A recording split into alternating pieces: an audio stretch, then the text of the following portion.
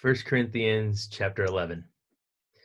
Imitate me, just as I also imitate Christ. Now I praise you, brethren, that you remember me in all things and keep the traditions just as I delivered them to you. But I want you to know that the head of every man is Christ, and the head of woman is man, and the head of Christ is God. Every man praying or prophesying, having his head covered, dishonors his head, but every woman who prays or prophesies with her head uncovered dishonors her head. For that is one and the same as if her head were shaved. For if a woman is not covered, let her also be shorn. But if it is shameful for a woman to be shorn or shaved, let her be covered.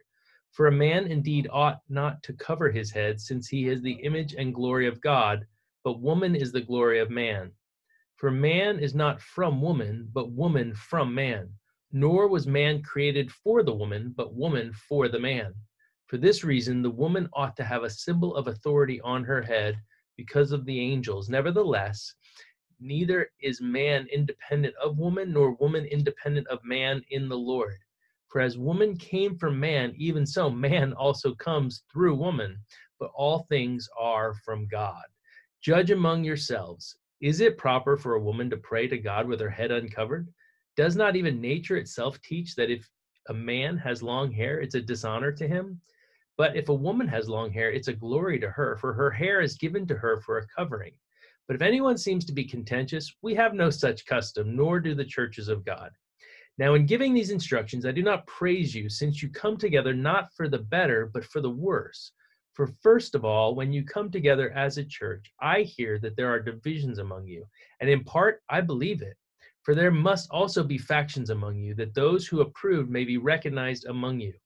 Therefore, when you come together in one place, it is not to eat the Lord's Supper. For in eating, each one takes his own supper ahead of others, and one is hungry and another is drunk. What? Do you not have houses to eat and drink in? Or do you despise the church of God and shame those who have nothing? What shall I say to you? Shall I praise you in this? I do not praise you. For I received from the Lord that which I also delivered to you, that the Lord Jesus, on the same night in which he was betrayed, took bread. And when he'd given thanks, he broke it and said, "Take, eat, this is my body, which is broken for you. Do this in remembrance of me."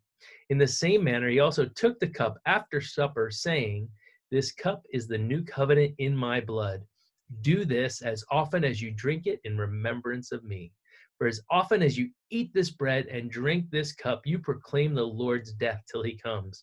Therefore, whoever eats this bread or drinks this cup of the Lord in an unworthy manner will be guilty of the body and blood of the Lord.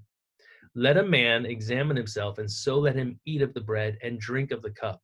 For he who eats and drinks in an unworthy manner eats and drinks judgment to himself, not discerning the Lord's body. For this reason, many are weak and sick among you, and many sleep. For if we would judge ourselves, we would not be judged. But when we are judged, we are chastened by the Lord, that we may not be condemned with the world. Therefore, my brethren, when you come together to eat, wait for one another. But if anyone is hungry, let him eat at home, lest you come together for judgment. And the rest I will set in order when I come. 1 Corinthians 12. Now concerning spiritual gifts, brethren, I do not want you to be ignorant. You know that you were Gentiles carried away to these dumb idols, however you were led. Therefore, I make known to you that no one speaking by the Spirit of God calls Jesus accursed, and no one can say that Jesus is Lord except by the Holy Spirit. There are diversities of gifts, but the same Spirit.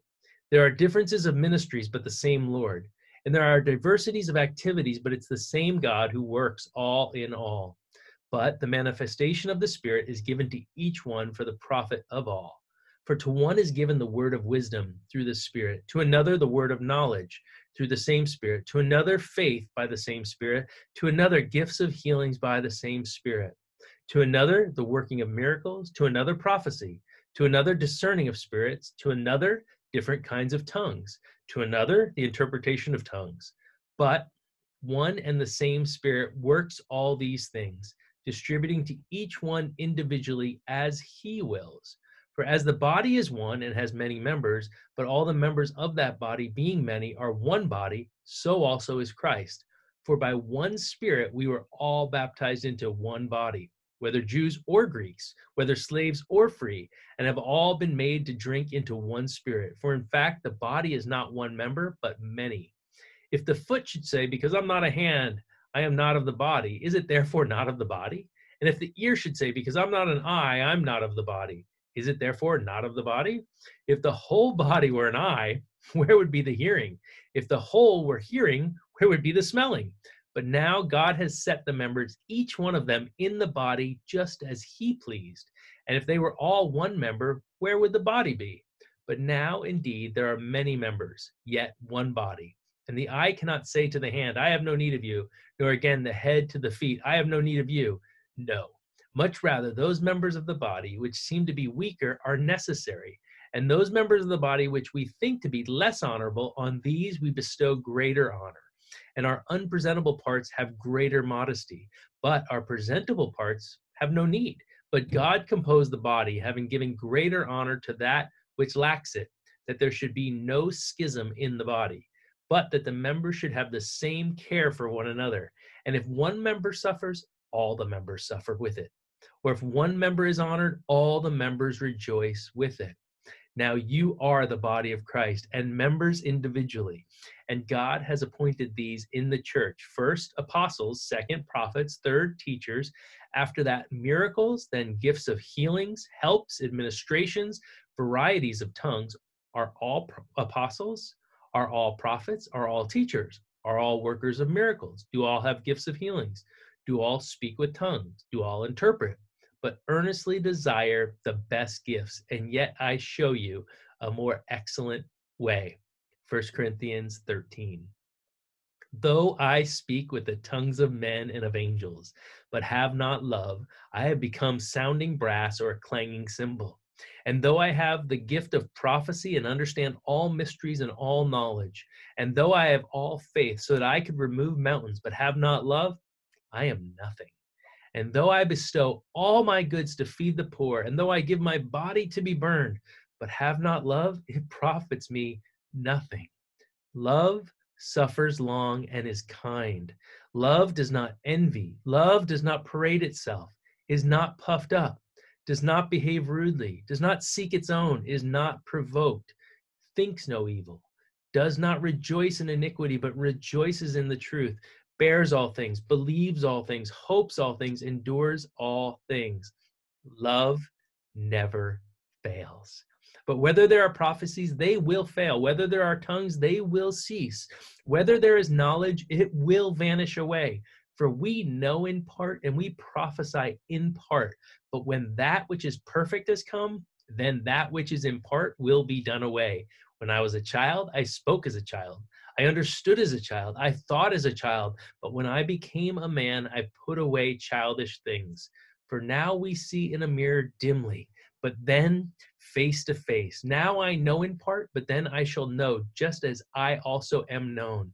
And now abide faith, hope, love, these three. But the greatest of these is love. 1 Corinthians 14. Pursue, love, and desire spiritual gifts, but especially that you may prophesy. For he who speaks in a tongue does not speak to men, but to God, for no one understands him. However, in the Spirit he speaks mysteries. But he who prophesies speaks edification and exhortation and comfort to men. He who speaks in a tongue edifies himself, but he who prophesies edifies the church. I wish you all spoke with tongues, but even more that you prophesied. For he who prophesies is greater than he who speaks with tongues, unless he indeed interprets, that the church may receive edification. But now, brethren, if I come to you speaking with tongues, what shall I profit you unless I speak to you either by revelation, by knowledge, by prophesying, or by teaching? Even things without life, whether flute or harp, when they make a sound, unless they make a distinction in the sounds, how will it be known what is piped or played? For if the trumpet makes an uncertain sound, who will prepare for battle? So likewise you, unless you utter by the tongue words easy to understand, how will it be known what is spoken? For you will be speaking into the air. There are, it may be, so many kinds of languages in the world, and none of them is without significance. Therefore, if I do not know the meaning of the language, I shall be a foreigner to him who speaks, and he who speaks will be a foreigner to me. Even so, you, since you are zealous for spiritual gifts, let it be for the edification of the church that you seek to excel. Therefore, let him who speaks in a tongue pray that he may interpret. For if I pray in a tongue, my spirit prays, but my understanding is unfruitful. What is the conclusion then? I will pray with the Spirit, and I will also pray with understanding. I will sing with the Spirit, and I will also sing with the understanding. Otherwise, if you bless with the Spirit, how will he who occupies the place of the uninformed say, Amen, at your giving of thanks, since he does not understand what you say? For you indeed give thanks well, but the other is not edified. I thank my God, I speak with tongues more than you all, yet in the church I would rather speak 5 words with my understanding, that I may teach others also, than 10,000 words in a tongue. Brethren, do not be children in understanding. However, in malice be babes, but in understanding be mature. In the law it is written, with men of other tongues and other lips I will speak to this people, and yet for all that they will not hear me, says the Lord. Therefore, tongues are for a sign, not to those who believe, but to unbelievers. But prophesying is not for unbelievers, but for those who believe. Therefore, if the whole church comes together in one place and all speak with tongues, and there come in those who are uninformed or unbelievers, will they not say that you are out of your mind? But if all prophesy and an unbeliever or an uninformed person comes in, he's convinced by all, he is convinced by all. And thus the secrets of his heart are revealed. And so, falling down on his face, he will worship God and report that God is truly among you. How is it then, brethren? Whenever you come together, each of you has a psalm, has a teaching, has a tongue, has a revelation, has an interpretation. Let all things be done for edification. If anyone speaks in a tongue, let there be 2 or at the most 3 each in turn, and let one interpret. But if there's no interpreter, let him keep silent in church, and let him speak to himself and to God. Let 2 or 3 prophets speak, and let the others judge. But if anything is revealed to another who sits by, let the first keep silent. For you can all prophesy one by one, that all may learn and all may be encouraged. And the spirits of the prophets are subject to the prophets. For God is not the author of confusion, but of peace, as in all the churches of the saints. Let your women keep silent in the churches, for they're not permitted to speak, but they are to be submissive, as the law also says. And if they want to learn something, let them ask their own husbands at home. For it's shameful for women to speak in church. Or did the word of God come originally from you, or was it you only that it reached? If anyone thinks himself to be a prophet or spiritual, let him acknowledge that the things which I write to you are the commandments of the Lord. But if anyone is ignorant, let him be ignorant. Therefore, brethren, desire earnestly to prophesy, and do not forbid to speak with tongues. Let all things be done decently and in order. 1 Corinthians 15. Moreover, brethren, I declare to you the gospel which I preached to you, which also you received and in which you stand, by which also you are saved, if you hold fast that word which I preached to you, unless you believed in vain. For I delivered to you first of all that which I also received, that Christ died for our sins according to the Scriptures, and that he was buried, and that he rose again the 3rd day according to the Scriptures, and that he was seen by Cephas, then by the 12. After that he was seen by over 500 brethren at once, of whom the greater part remain to the present, but some have fallen asleep. After that he was seen by James, then by all the apostles. Then last of all he was seen by me also, as by one born out of due time. For I am the least of the apostles, who am not worthy to be called an apostle, because I persecuted the church of God. But by the grace of God I am what I am, and his grace towards me was not in vain, but I labored more abundantly than they all. Yet not I, but the grace of God which was with me. Therefore, whether it was I or they, so we preach, and so you believed. Now, if Christ is preached that he has been raised from the dead, how do some among you say that there is no resurrection of the dead? But if there's no resurrection of the dead, then Christ is not risen. And if Christ is not risen, then our preaching is empty, and your faith is also empty. Yes, and we are found false witnesses of God, because we've testified of God that he raised up Christ, whom he did not raise up, if in fact the dead do not rise. For if the dead do not rise, then Christ is not risen. And if Christ is not risen, your faith is futile, and you're still in your sins.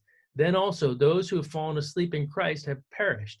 If in this life only we have hope in Christ, we are of all men the most pitiable.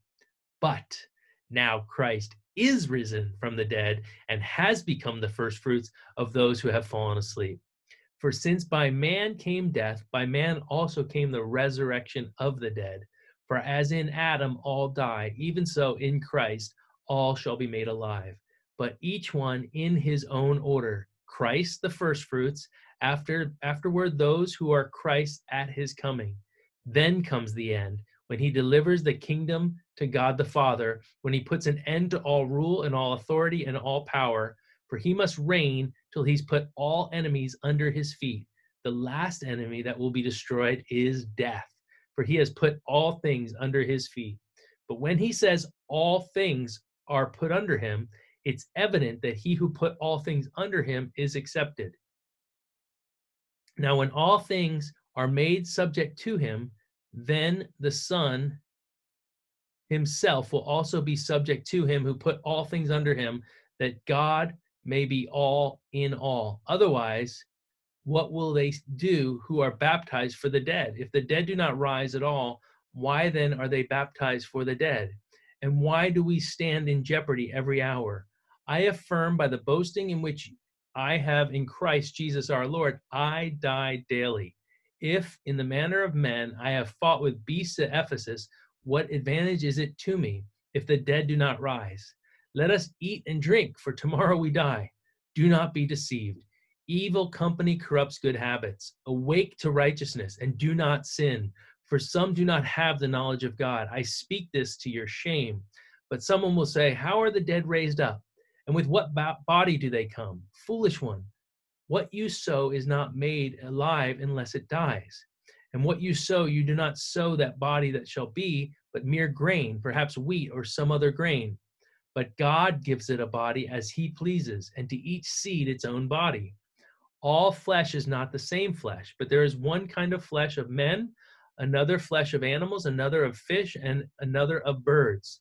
There are also celestial bodies and terrestrial bodies, but the glory of the celestial is one, and the glory of the terrestrial is another. There is one glory of the sun, another glory of the moon, and another glory of the stars. For one star differs from another star in glory. So also is the resurrection of the dead. The body is sown in corruption, it is raised in incorruption. It is sown in dishonor, it is raised in glory. It is sown in weakness, it is raised in power. It is sown a natural body, it is raised a spiritual body. There is a natural body and there is a spiritual body. And so it's written, the first man, Adam, became a living being. The last Adam became a life-giving spirit. However, the spiritual is not first, but the natural, and afterward the spiritual. The first man was of the earth, made of dust. The second man is the Lord from heaven. As was the man of dust, so also are those who are made of dust. And as is the heavenly man, so also are those who are heavenly. And as we have borne the image of the man of dust, we shall also bear the image of the heavenly man. Now this I say, brethren, that flesh and blood cannot inherit the kingdom of God, nor does corruption inherit incorruption. Behold, I tell you a mystery. We shall not all sleep, but we shall all be changed in a moment, in the twinkling of an eye, at the last trumpet. For the trumpet will sound, and the dead will be raised incorruptible, and we shall be changed. For this corruptible must put on incorruption, and this mortal must put on immortality. So when this corruptible has put on incorruption, and this mortal has put on immortality, then shall be brought to pass the saying that is written, death is swallowed up in victory. O death, where is your sting? O Hades, where is your victory? The sting of death is sin, and the strength of sin is the law. But thanks be to God who gives us the victory through our Lord Jesus Christ. Therefore, my beloved brethren, be steadfast, immovable, always abounding in the work of the Lord, knowing that your labor is not in vain in the Lord. 1 Corinthians 16. Now concerning the collection for the saints, as I've given orders to the churches of Galatia, so you also must also do. On the first day of the week, let each one of you lay something aside, storing up as he may prosper, that there be no collections when I come. And when I come, whomever you approve by your letters, I will send to bear your gift to Jerusalem. But if it's fitting that I go also, they will go with me. Now I will come to you when I pass through Macedonia, for I am passing through Macedonia. And it may be that I will remain or even spend the winter with you, that you may send me on my journey wherever I go. For I do not wish to see you now on the way, but I hope to stay a while with you if the Lord permits. But I will tarry in Ephesus until Pentecost, for a great and effective door has opened to me, and there are many adversaries. And if Timothy comes, see that he may be with you without fear, for he does the work of the Lord, as I also do. Therefore, let no one despise him, but send him on his journey in peace, that he may come to me, for I am waiting for him with the brethren. Now concerning our brother Apollos, I strongly urged him to come to you with the brethren, but he was quite unwilling to come at this time. However, he will come when he has a convenient time. Watch, stand fast in the faith, be brave, be strong. Let all that you do be done with love. I urge you, brethren, you know the household of Stephanas, that it is the firstfruits of Achaia, and that they have devoted themselves to the ministry of the saints, that you also submit to such, and to everyone who works and labors with us. I am glad about the coming of Stephanas, Fortunatus, and Achaicus, for what was lacking on your part they supplied, for they refreshed my spirit and yours. Therefore acknowledge such men. The churches of Asia greet you. Aquila and Priscilla greet you heartily in the Lord. With the church that is in their house, all the brethren greet you. Greet one another with a holy kiss. The salutation with my own hand, Paul's. If anyone does not love the Lord Jesus Christ, let him be accursed. O Lord, come. The grace of our Lord Jesus Christ be with you. My love be with you all in Christ Jesus. Amen. Let's pray. Oh, Lord, thank you so much, Jesus, that you're coming back. That, Lord, you gave your very life for us. And we do these things in remembrance of you because we want to be reminded of the sacrifice that was made, of the grace, Lord, and of course, your love. Your love has been demonstrated to us, that your love never fails. Thank you for that hope that we have today. And that, Lord, in the twinkling of an eye, we're going to be with you, that you're coming to get your bride. And we just thank you for that hope that we have today. In Jesus' name, amen.